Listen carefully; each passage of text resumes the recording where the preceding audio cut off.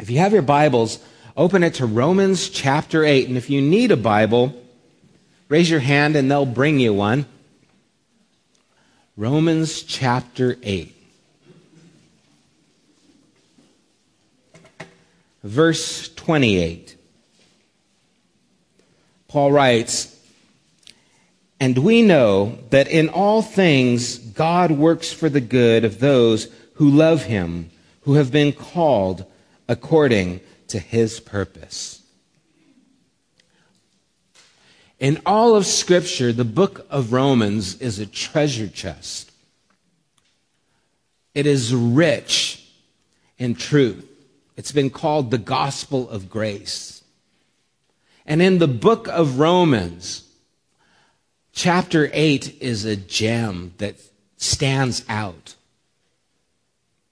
And in chapter 8, verse 28 is the brilliance, the sparkle of that gem. This is a promise that has been claimed by so many, that has been an anchor to so many. And I want it to be a foundation for us here this morning. I want it to be something that we can build our lives on, that we can understand, that we could recognize the truth that is in this verse that will carry us through our lives. And the first thing I want to ask ourselves is, what does he mean by good? He tells us that in all things God works for the good. And we really need to understand and gain perspective of this word good.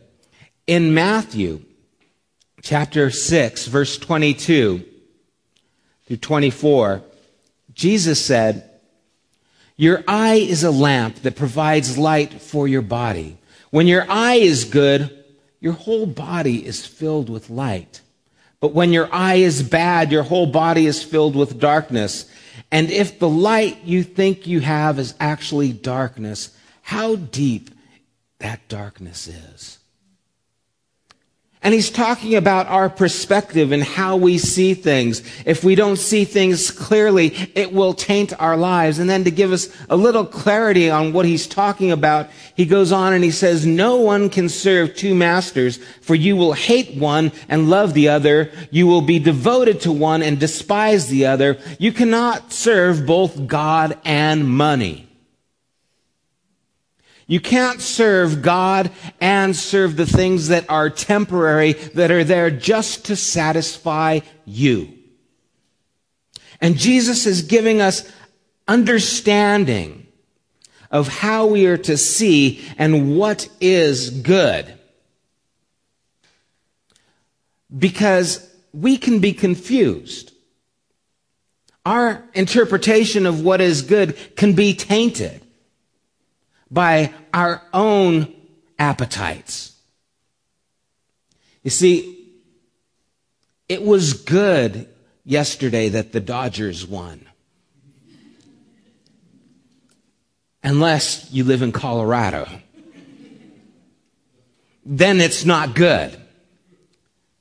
You see, based on our own preference, we decide what is good because it's good for what I want. My personal needs. Years back, I applied for a job. I was working for a company and I desperately wanted to get out of it. It was a very difficult situation. I was kind of working here out of necessity to provide for my family, and it was very strenuous, a lot of turmoil in the company. It was a construction company. I ran the shop. I was a foreman for the shop, and there was a lot of things going on that were very difficult to deal with, and I wanted out. An opportunity came to work for the Metropolitan Water Department in Los Angeles, and I thought, this is my ticket out. I'm going to get out of this hellhole finally. And that's what I thought. And so I went and interviewed, and I did well in the interview, and things were looking good. The guy who was in charge said, you know what, you're the man for the job. We're going to hire you. Let us just take care of the paperwork, and I'll get in touch with you. Took my phone number, gave me his phone number. I was jazzed, went home, celebrated. I don't know what we did. We went to In-N-Out. I don't know. We celebrated. We thought, all right, I'm getting this job. The money's better, benefits. It's a good thing. A week went by. No phone call.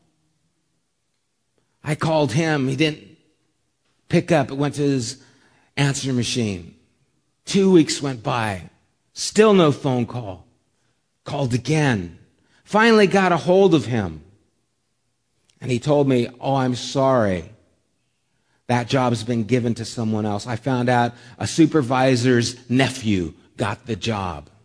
You ever been there? Stupid nephew.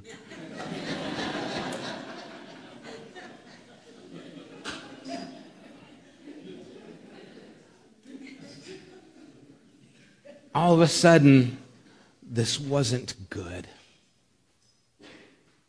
Oh no, this isn't good. I'm still stuck where I'm at. Found out just a couple months later, that department closed down. It's good again. Remember last week we talked about we don't know what to pray for as we should in verse 26. There are limitations that we have in understanding. There are limitations to how we see things. And God wants us to understand that what He works for is a good that is not necessarily what we think is good, but what He thinks is good. Because what He thinks is good is the ultimate good. It is something that we can build upon. Because let's face it, nothing in this world is secure. Nothing. And He wants us to build our lives on something that is good. He wants us to have a perspective. He's addressing those who are in Rome, the church who is in Rome. He's talking about a people that are going to go through in a very near future intense persecution. They're going to be fed to the lions in the Colosseum. They're already experiencing those things. It was not a safe place to be a Christian in the world. There was a lot of hostility, and there still is through most of the world. They estimate about 160,000 Christians are being persecuted every year. It's incredible. And in the midst of this, Paul is trying to give them perspective. It's his point trying to sum up what has gone before, that God is for us and therefore no one can be against us, he tells us. But if God is love, if God is good, if God is caring, why are these things happening? And to put context into Romans 8:28, all things work for the good. We need to understand what Paul is talking about, what he's been talking about, and what he's going to be talking about. In verse 17, he says that we are heirs of God and co-heirs with Christ if indeed we share in His sufferings, in order that we may also share in His glory. Verse 18, I consider that our present sufferings are not worth comparing with the glory that will be revealed in us. Verse 20, the creation was subjected to frustration. We're talking about just this strain going back and forth, this frustration, this suffering. Verse 23, not only so, we ourselves who have the first fruits of the Spirit groan inwardly as we wait eagerly for our adoptions as sons, the redemption of our bodies. Verse 25, but if we hope for what we do not yet have, we wait for it patiently. Well, that's what hope means. Hope means to wait for something. Why would he state the obvious? Why is he saying, well, we're waiting with hope? Because it's something we don't yet see. It's something we don't yet have. It's something that we are longing for, it is vacant in our lives. Verse 35, he's going on and says, Who shall separate us from the love of Christ? Shall trouble, hardship, persecution, or famine, or nakedness, or danger, or the sword? You see, Romans 8:28 is sandwiched in between suffering and peril and danger. It is placed in a context of turmoil, of desperation, of difficulty.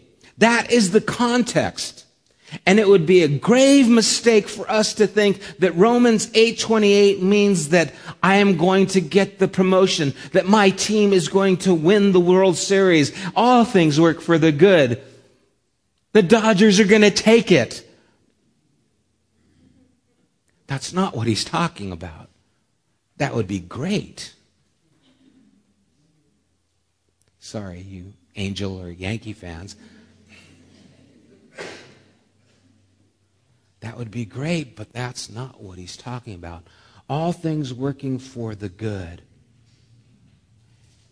He's talking to a church that is going to go through intense persecution and suffering, and he's letting them know that your suffering, your difficulty has purpose.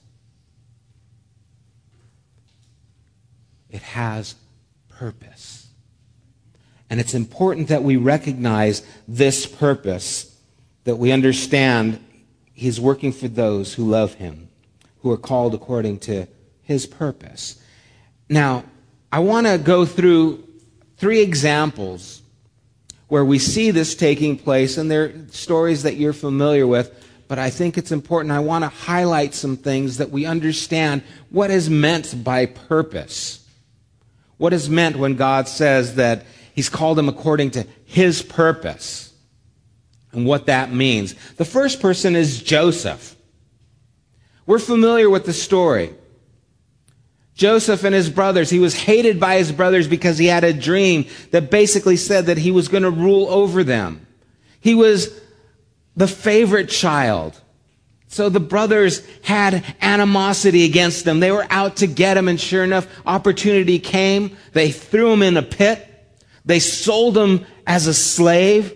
They took his coat and took it back and sprinkled some blood on it and made it look like he was killed by a wild animal, and told his father, Joseph's dead.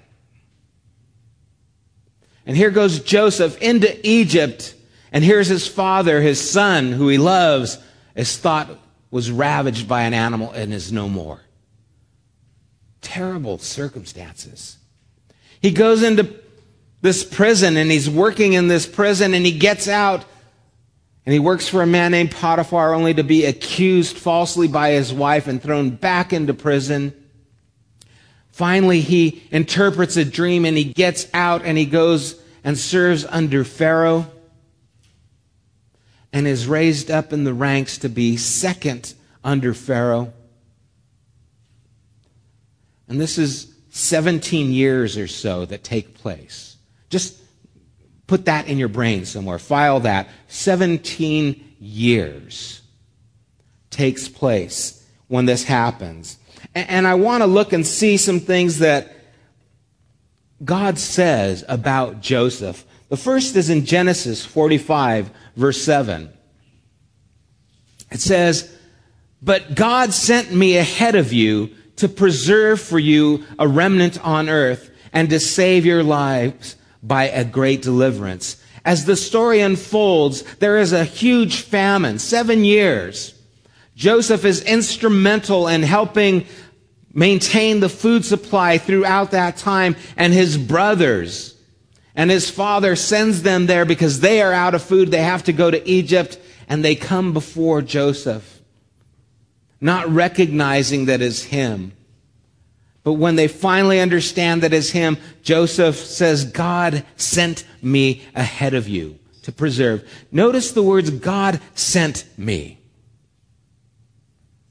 It's important to understand that. We even get a more glimpse of this in Psalm 105, 16 and 17, where it says, He called down famine on the land and destroyed all the supplies of food. And He sent a man before them, Joseph, sold as a slave. He is God. He sent a man. God had his hand in this circumstance. So much to the point that when finally Joseph is confronting with his brothers with who he is, and they're like, oh my gosh, it's our brother who we sold as a slave. He is now the one who determines our fate.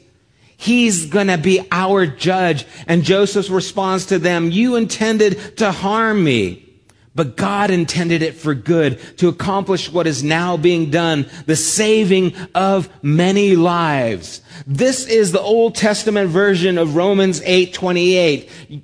God is able to work all things for the good. You meant it for one way, but God meant it. God sent me.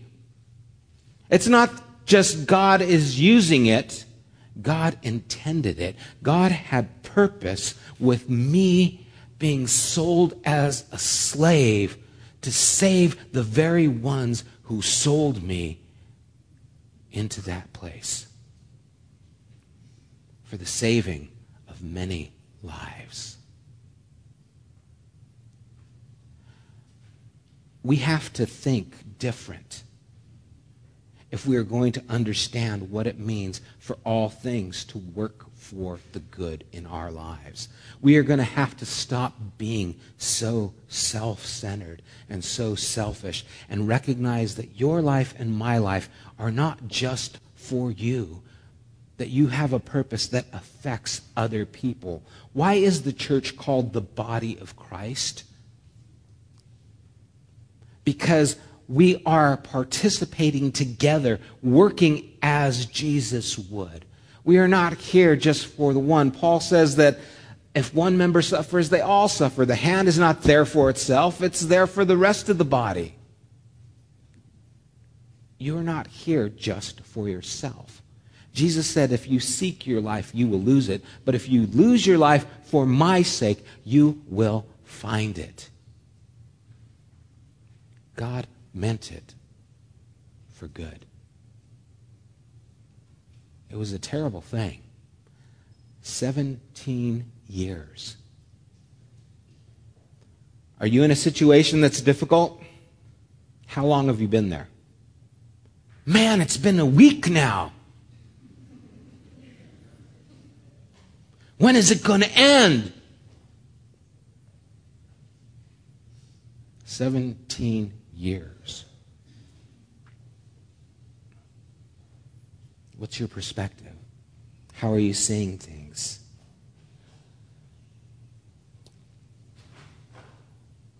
All things work together for the good, for God's people. All things include the evil that is done to Joseph and to his father Jacob. But notice that God did not just watch the evil events unfold with no purpose and then bring good out of them. He was involved in the purpose. And this is where we need to understand Romans 8:28 is taking us. It is giving us insight into the invisible things that God is doing in our lives that we may not see. Do you think Joseph said, oh, it's okay, in 15 more years this is all going to be good? I don't think so. He just had to keep on doing what was right throughout that time, not compromising his faith with Potiphar's wife, maintaining honor. How about Esther? Ladies, you guys are going through this. You know, in chapter 4, verse 14, it says, who knows that you have come to the royal position for such a time as this?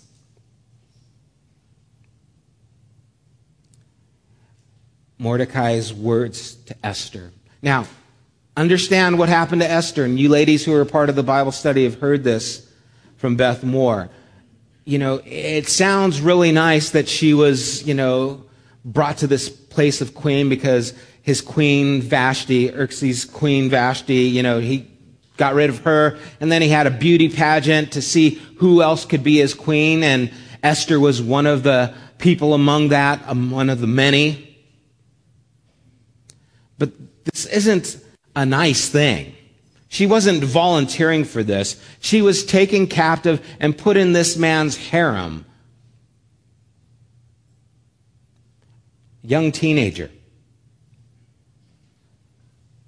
Had to sleep with this guy, as well as all the other women. She was just one of the herd. This isn't a future that she would hope for. This isn't saying, oh boy, someday I hope I can be in this pagan king's harem.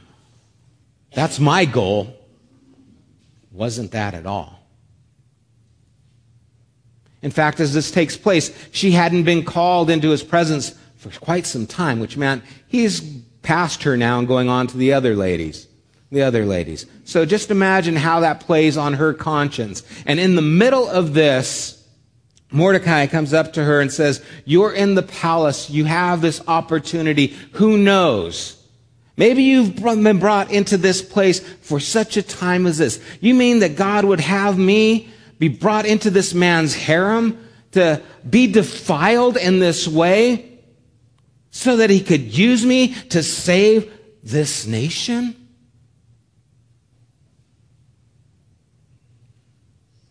Personally, it doesn't sound like a great thing. But for the nation of Israel, it was. And once again, we see that our perspective of how we see things is very important. God knows, and now we know because we have seen the end of the story, that she came to the kingdom through all her humiliation and defilement to save God's people. God works all things together for good for his people. And so now we start saying that the idea of for good is not just for me, but it is for God and his plans.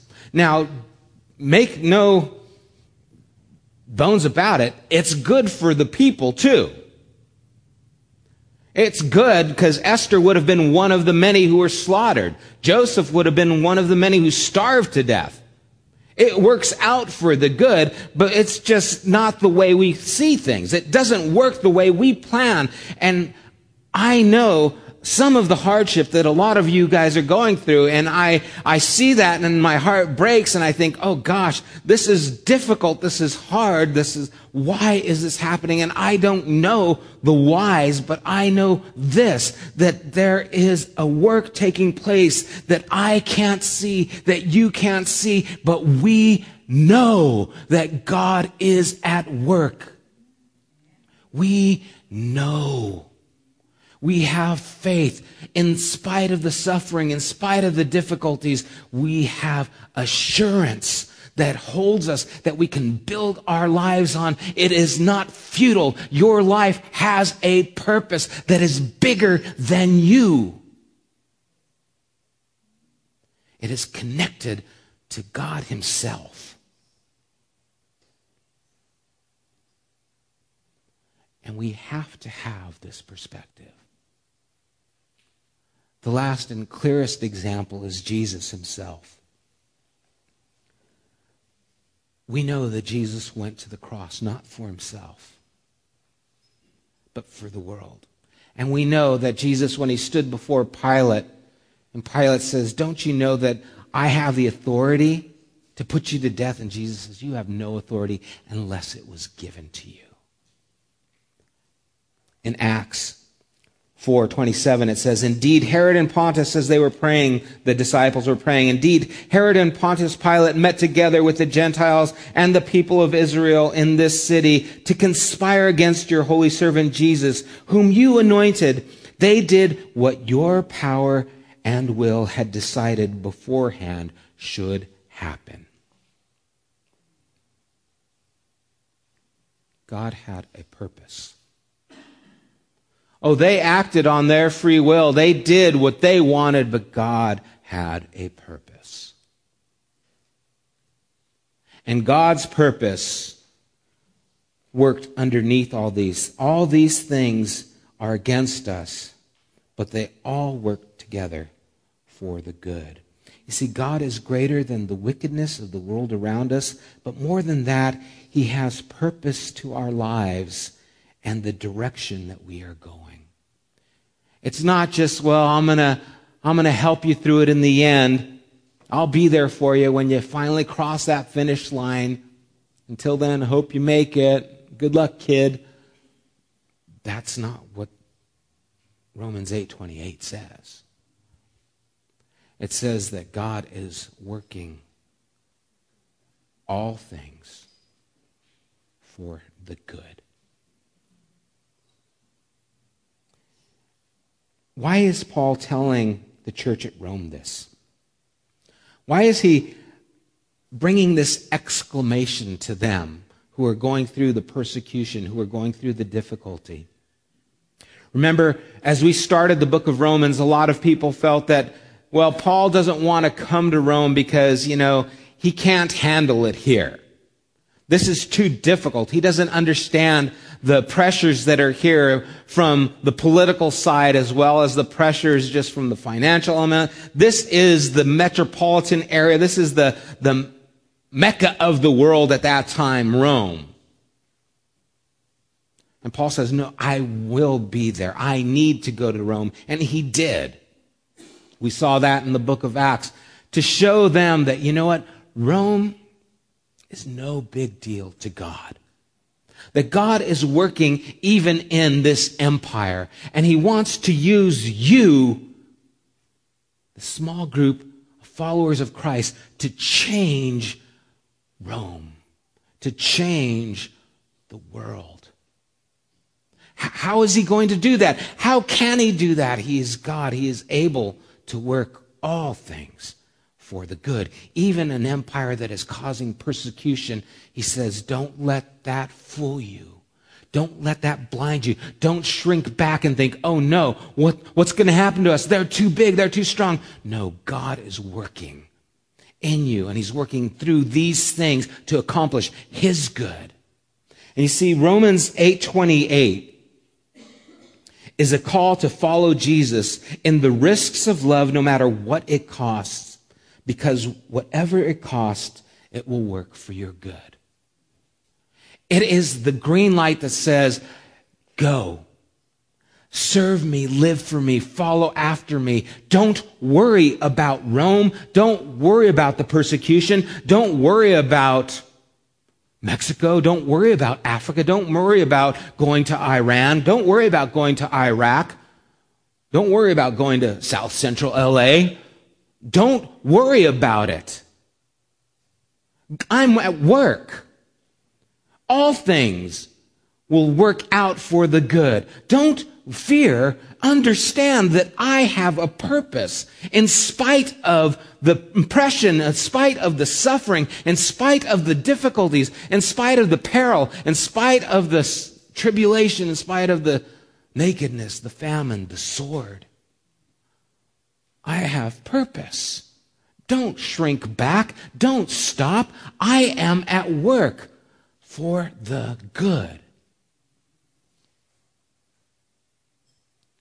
It is meant to give us strength to see the hand of God is greater than whatever it is we face. Whatever area of the world we go to, whatever area of our life we go to, God is at work for the good.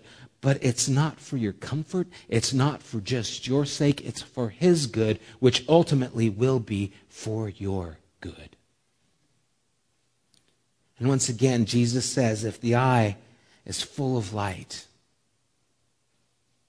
then the body will be full of light. If the eye is good, if you're seeing things right, your life will be good. But if the eye is dark, if it's inward, if it's focused just on self, how great is that darkness? Now everything is difficult. Oh God, why is this happening? Oh, the bills. Oh, the ailments. Oh, the sickness. Oh, the hurt, the calamity. Oh God, it's just why me, why me, why me? And all of a sudden we become people that are so inward focused, and we feel we're entitled to all these things, and we don't see that God is concerned with not just you, but the entire world. In fact, he wants to use you to infect the entire world. And if you will see that, if your eye will see that, it will be good. It will be good. Now, there is a qualification for this promise. Those who love him, God, and who have been called according to what he purposes. It's interesting that Paul says those who love him, because most of the time Paul just says those who believe. But here he says those who love him, and it's not just loved him, but those who are also called according to his purpose.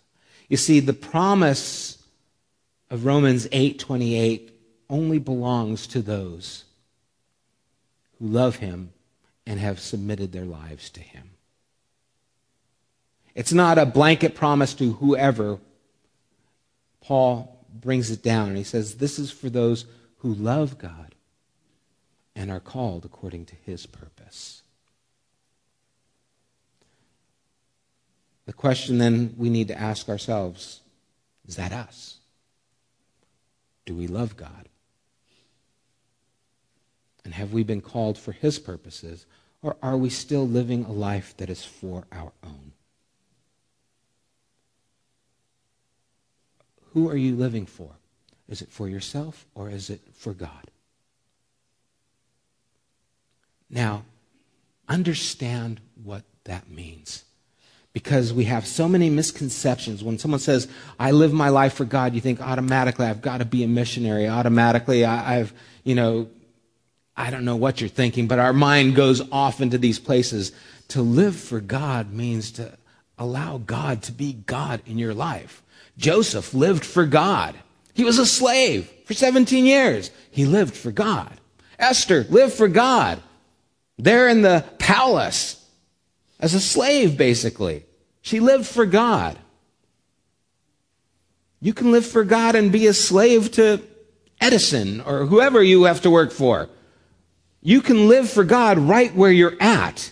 You don't have to go somewhere and live for God. You can live for him right where you're at. It means your life belongs to him. It means you care about the things he cares about. It means you want to be a part of what he is doing.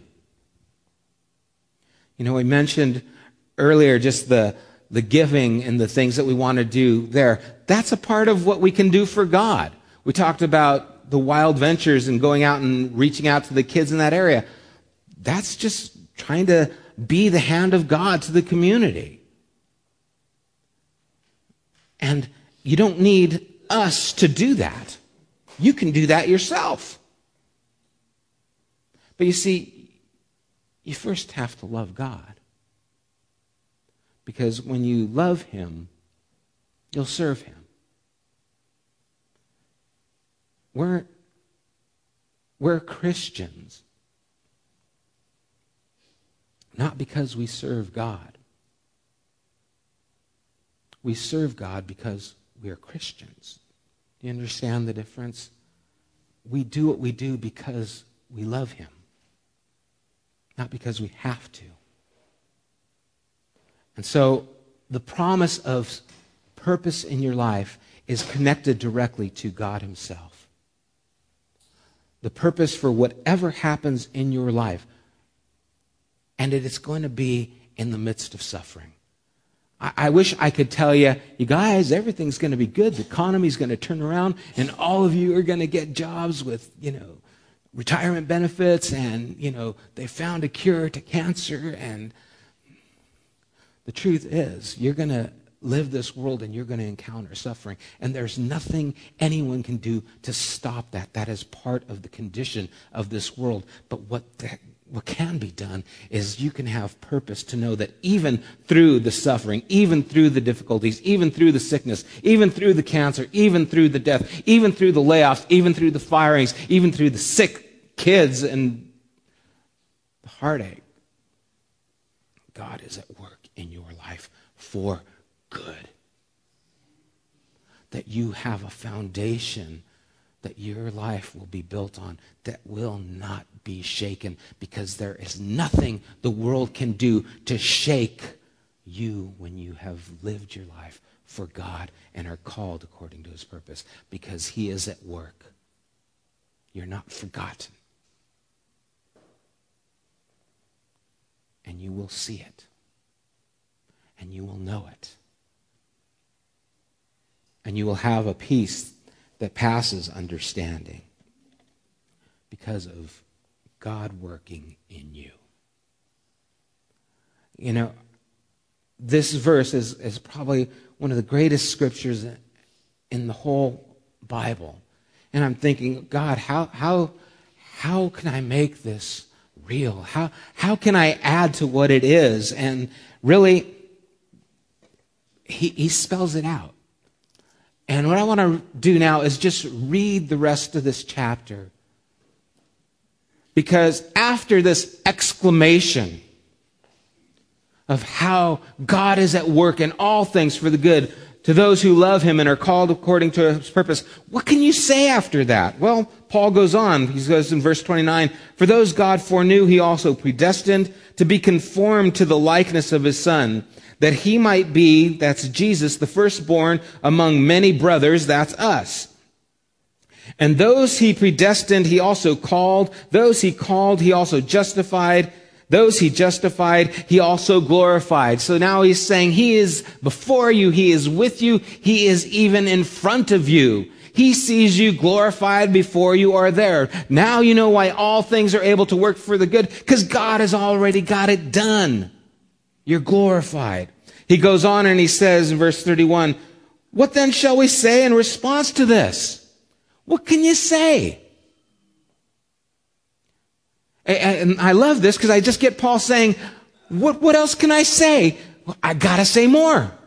I got to tell you, it's not going to end. I got to tell you what this means. And so he goes on and he says, if God is for us, underline those words, for us, who can be against us? Think about that. He who did not spare his own Son, but gave him up for us all, how will he not also, along with him, graciously give us all things? Think about that. Verse 33, who will bring any charge against those whom God has chosen? It is God who justifies. Who is he that condemns? Christ Jesus, who died, more than that, who was raised to life, is at the right hand of God and also interceding for us. Who's going to condemn us when Christ is our defense? Who is crucified, and more than that, he's alive.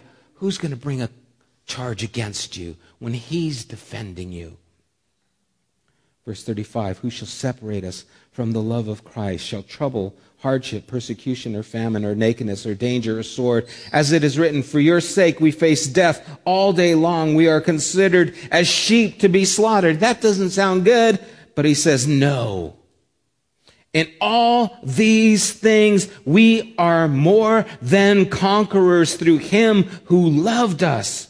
For I am convinced that neither death nor life, neither angels nor demons, neither the present nor the future, nor any powers, neither height nor depth, nor anything else in all creation will be able to separate us from the love of God that is in Christ Jesus our Lord. What else did I need to say? It's there. You can't. Any questions? How much God loves you? Any doubts? He gave his Son for you. What do you want? If he gave his Son, how much more will he give you whatever else is for your good? Not for your wants. Our wants can get a little tainted. I want the Dodgers to win. But that's because I live here. This because I see this much of the picture, that it's this big. Love God.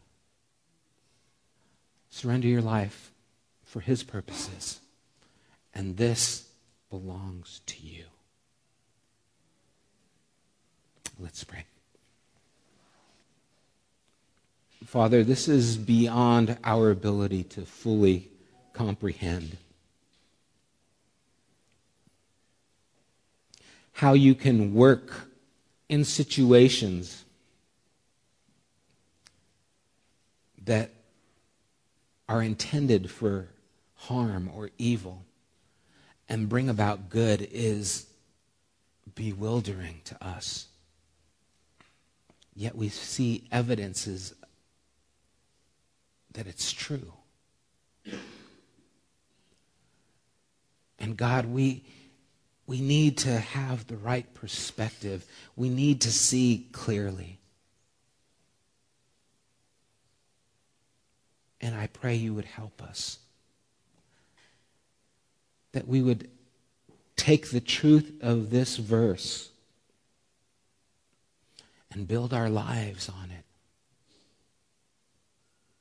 That we would understand your good is the only good.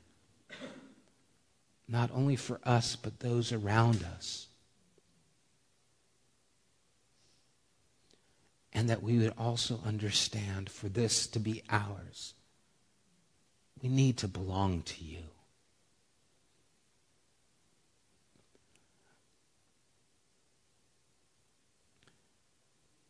As we're praying right now, I can't move past this point without acknowledging that there are some here, most likely this morning, that have not committed their lives to God, that do not really love Him or feel themselves called for His purposes, but basically we love ourselves and are living for our purposes and not God's. And I don't want to move past without bringing an opportunity for you to say, I no longer want to live for myself and for what I want. I want to love God and live my life for what He wants. I want to have the right perspective. I want to have an eye that is good so that my life will be full of light. I want to give you an opportunity here. And if you're here this morning and you haven't committed your ways to God, not to a church, but to God, to live your life and acknowledge what Jesus has done for you, that He had your good in mind when He went to the cross, and you want to commit your life to the work that God has for you, whatever that work might be, I want to make an opportunity for you to do that this morning. And all you have to do is say, yes, I want that. I want to surrender my will to you, God. I recognize my need and your ability to fill that need through Jesus. And if that's you this morning, would you say yes by just raising your hand so I can pray for you? If anyone is here and would like to, God bless you. Anyone else? You just want to be a part of what God is doing and you recognize that you're not, but you would like to be. You don't have to join anything. You just have to say, yes, God, I want that. Father, you see the hand that has been raised. Lord, I pray that you would touch this life. As they have opened their heart to you, Lord, I pray your Spirit would pour into them. Father, that they would recognize, Lord, their need for you and their dependency on you would continue from this day forward. That they would not live their lives for themselves, but recognize your purpose in their life. That they would love you and grow in that love towards you. That they would learn of you. That they would seek you. And then in that, you will direct their lives, Lord. I entrust us all to you, Lord. I pray that you would help us in this world to have the right perspective, to see things clearly, God. And may we not fear anything. May we not be hindered by any circumstance. If you're for us, who can be against us? Rome could not stop the church in spite of the Colosseum and the lions. It could not stop your church. What's in our way? What hinders us from pressing forward to be useful to the world around us? God, may nothing hinder us. We pray and ask these things in your Son Jesus' name. Amen.